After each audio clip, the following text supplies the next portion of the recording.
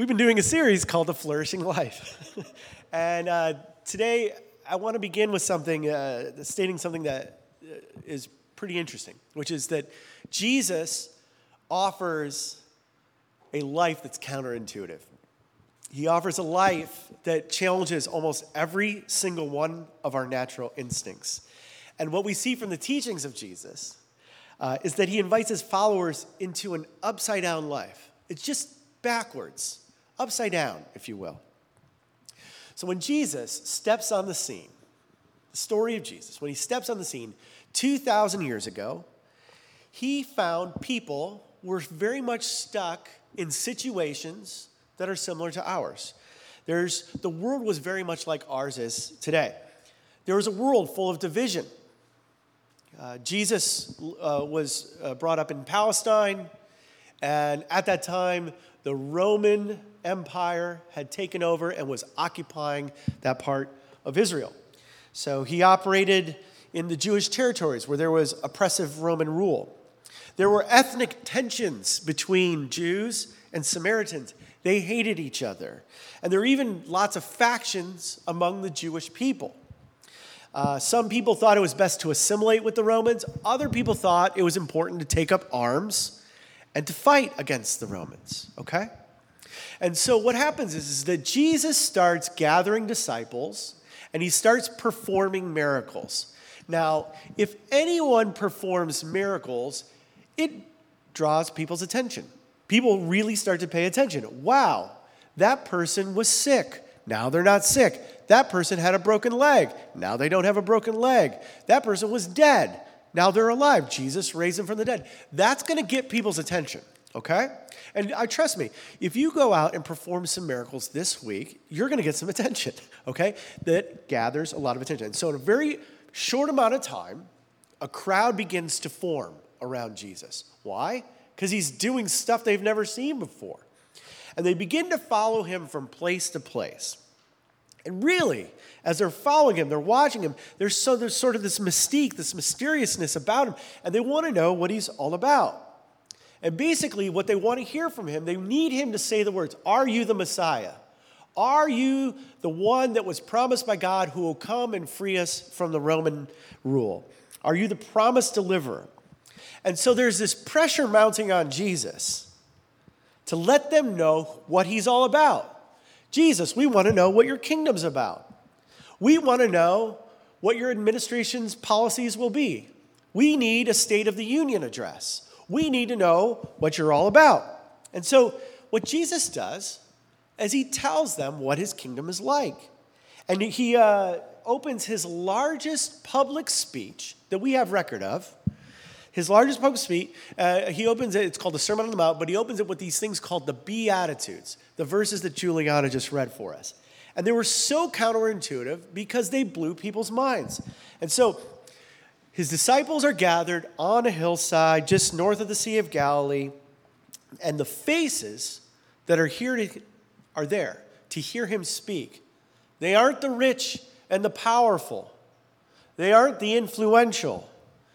They're not the gathering of the top 30 under 30 from Forbes magazine. And nor are they people that probably would have graced the pages of People magazine's Most Beautiful People. These are ordinary people like you and me. I mean, you're a very beautiful crowd, but they're ordinary people like you and me. They're just trying to get by. They're trying to figure out life. They have struggles. And so you imagine. So here's what I want you to do. Imagine you and I are on the hillside. We're leaning in to hear what Jesus has to say. And what I want to do right now is run through these Beatitudes. And I want to do is compare and contrast what our culture might say and what Jesus said. Because there's typical statements that our culture would make about certain things. And I want to compare them over and against the statements that Jesus made. And I want you to play a little game with me. See if you can see the difference. Okay? So we might say, "Blessed are those with the most followers, for they will have great influence on social media." But Jesus says, "Blessed are the poor in spirit, for theirs is the kingdom of heaven."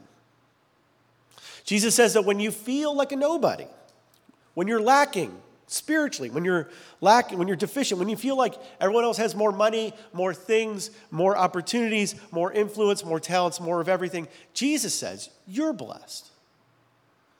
We might say, blessed are the thick-skinned, for they don't show weakness. But Jesus says, blessed are those who mourn, for they will be comforted.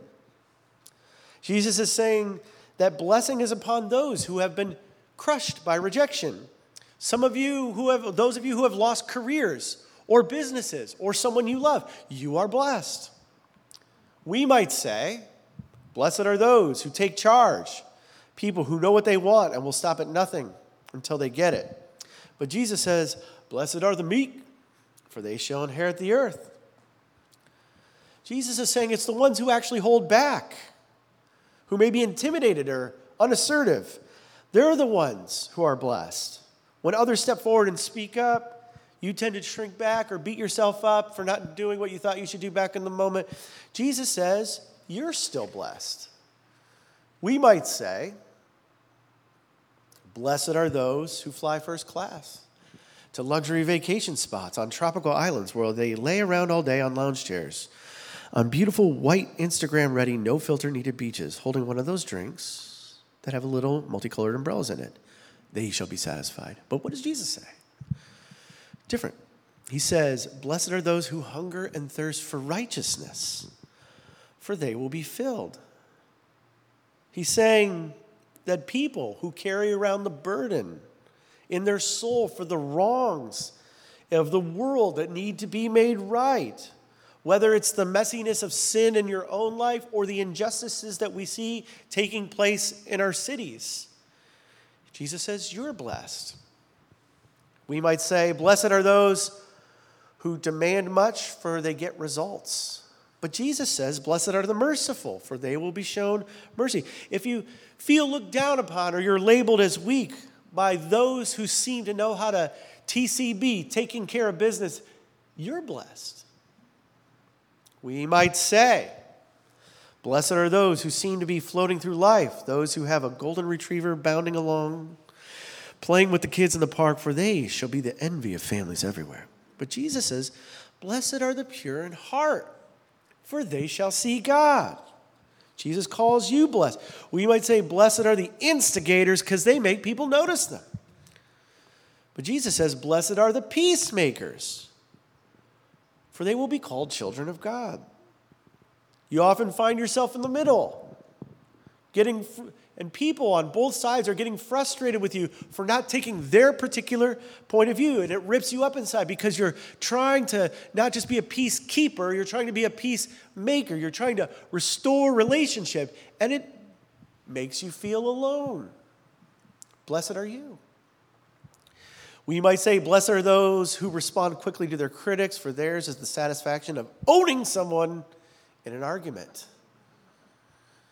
But Jesus says, blessed are those who are persecuted because of their righteousness, for theirs is the kingdom of heaven. Jesus is saying here, maybe you've been insulted or lied about because you've been labeled as one of these Jesus people.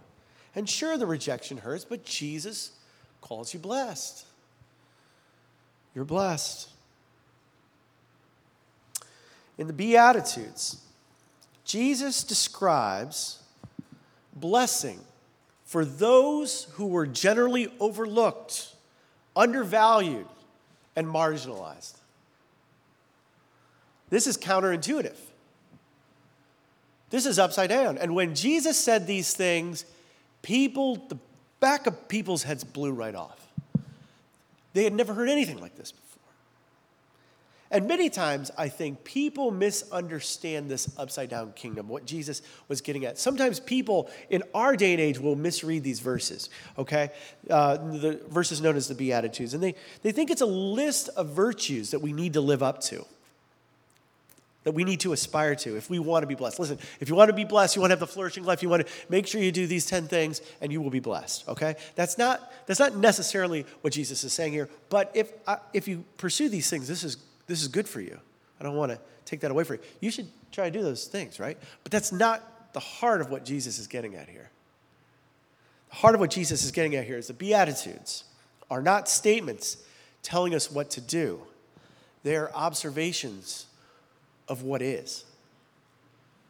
When Jesus pronounced these blessings, he wasn't giving necessarily instructions on how to live. He was looking into the faces of real people who were sitting there and listening to him and on that hill. He was looking into the eyes of the poor man who's always felt overlooked.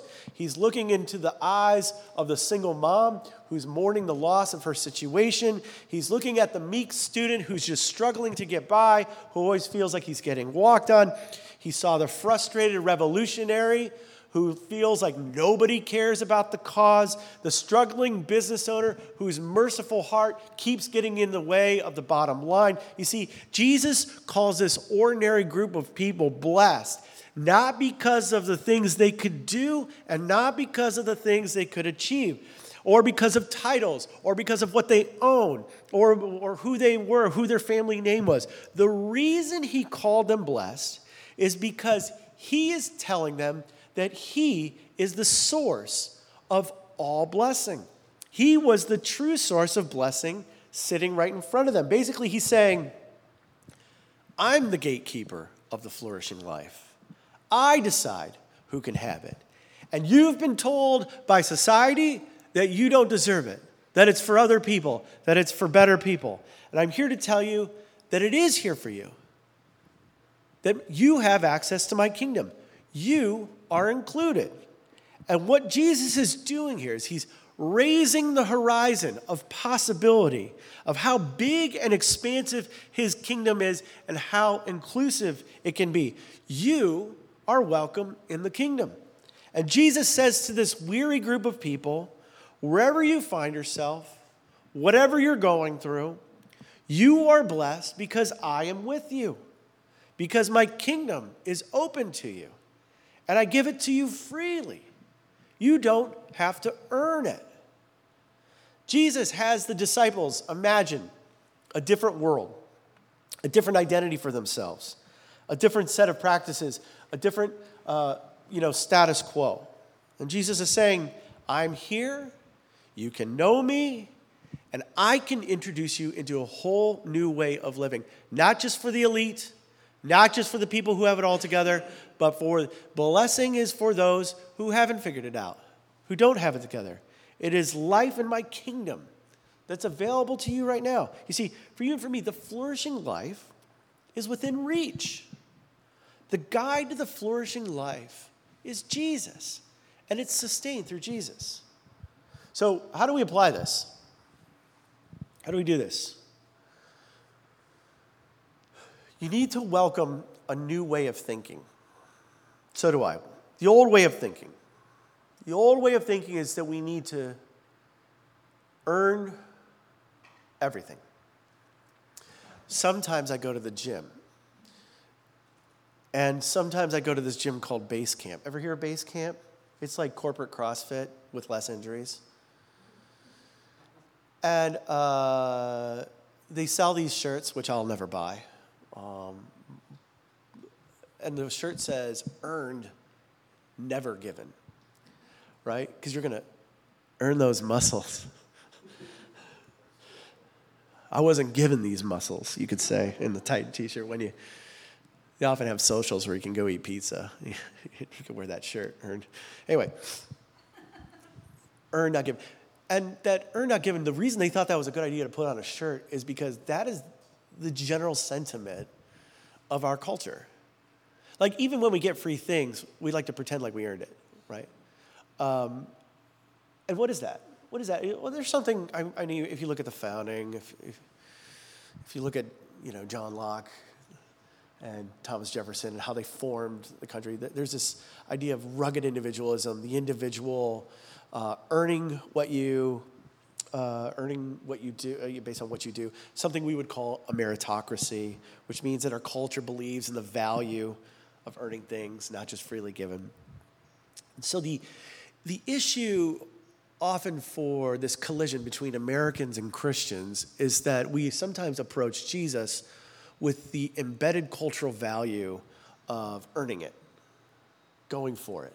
Look what I did. I became the best Christian of all time. You feel like you have to earn it. And You're not allowed when you're a Christian to do that. That's not the way it was set up, which really results in a way of thinking about how we pay attention to this, how we welcome the kingdom into our lives. This isn't the best illustration, but I'm going to give it anyway. How many of you have ever been on a cruise ship? Nice. Nicole, have you been on a cruise ship? Okay, cool. There's 3 of us. Okay, so I've been on a cruise ship, and there's a couple ways to be on a cruise ship. There's a bad way and there's a good way. The bad way to be on a cruise ship is to get on the cruise ship. It's like all these decks, there's like some slides, there's a pizza bar, there's all these things. Endless fun. There's like shows underneath in the bowels of the ship and stuff like that. You could get on the ship. The bad way to get on the ship is to get on the ship and instantly get anxious. You go run to the front of the boat, making sure the boat is going to go where it needs to go. And you keep looking up at the captain. You're like, is it going to get there? Is it going to get there? And you never have any fun. And all you do is you panic on the boat. You're like, oh my gosh, you stress out the whole time. Or another way to be on a cruise ship is to go on the boat, check into your room, go up to the Lido deck, grab a drink with one of those little umbrellas in it, hang out, enjoy your time, and welcome what the cruise is. And I think about that. It's like there's a way to be a follower of Jesus. And one is like trying to earn it, trying to be anxious, trying to get all the things, trying to make it happen for yourself. But then there's this other way of maybe we just need to relax and welcome what Jesus has for us and welcome the kingdom and what it can be for us. And what I think is that you cannot earn anything from God. He gives it to you freely. He gives you his son freely. He also wants to give you the flourishing life freely. The things that you believe God has for you or the things that you want in life, there's certain desires that you have. You can try to earn those, or you can align yourself with God and welcome him in and allow him to be the source and the guide of the flourishing life. And I got to tell you, that second way is a much better way to think about your life with God. And it's a much better way to think about the flourishing life. First and foremost, allow God to give you freely what he wants to give you. And what I believe is that this is an invitation for God's Spirit to renew you, to renew your mind, and to welcome different parts of the kingdom into your life, the flourishing life. So we often say that at Pack City that we're here to help people find their way back to God. Finding your way back to God means that God desires to bless your life. There's blessing for you in your life. And even though you haven't done anything in particular to earn that blessing, he still offers it for you. And Jesus says that it's not the ones we typically think are blessed who can be blessed. That you can be blessed, that I can be blessed. And there's nothing that we could do or say that would qualify us more or less from receiving that blessing. The thing we do is we have to receive it. Jesus says it's the poor in spirit. It's those who mourn, those who are meek, those who hunger and thirst for righteousness. And Jesus says it's the merciful, the pure in heart, the ones who are solely fixed on me. And he says it's peacemakers even. These are the blessed ones. These are the ones that experience the flourishing life. So what I'm inviting you to do in 2024 is as you come before God or as you come to life, welcome the flourishing life as Jesus wants to give it to you. That Jesus wants to bring something to you today. Does this make sense? Why don't we all stand? Let's close our time together.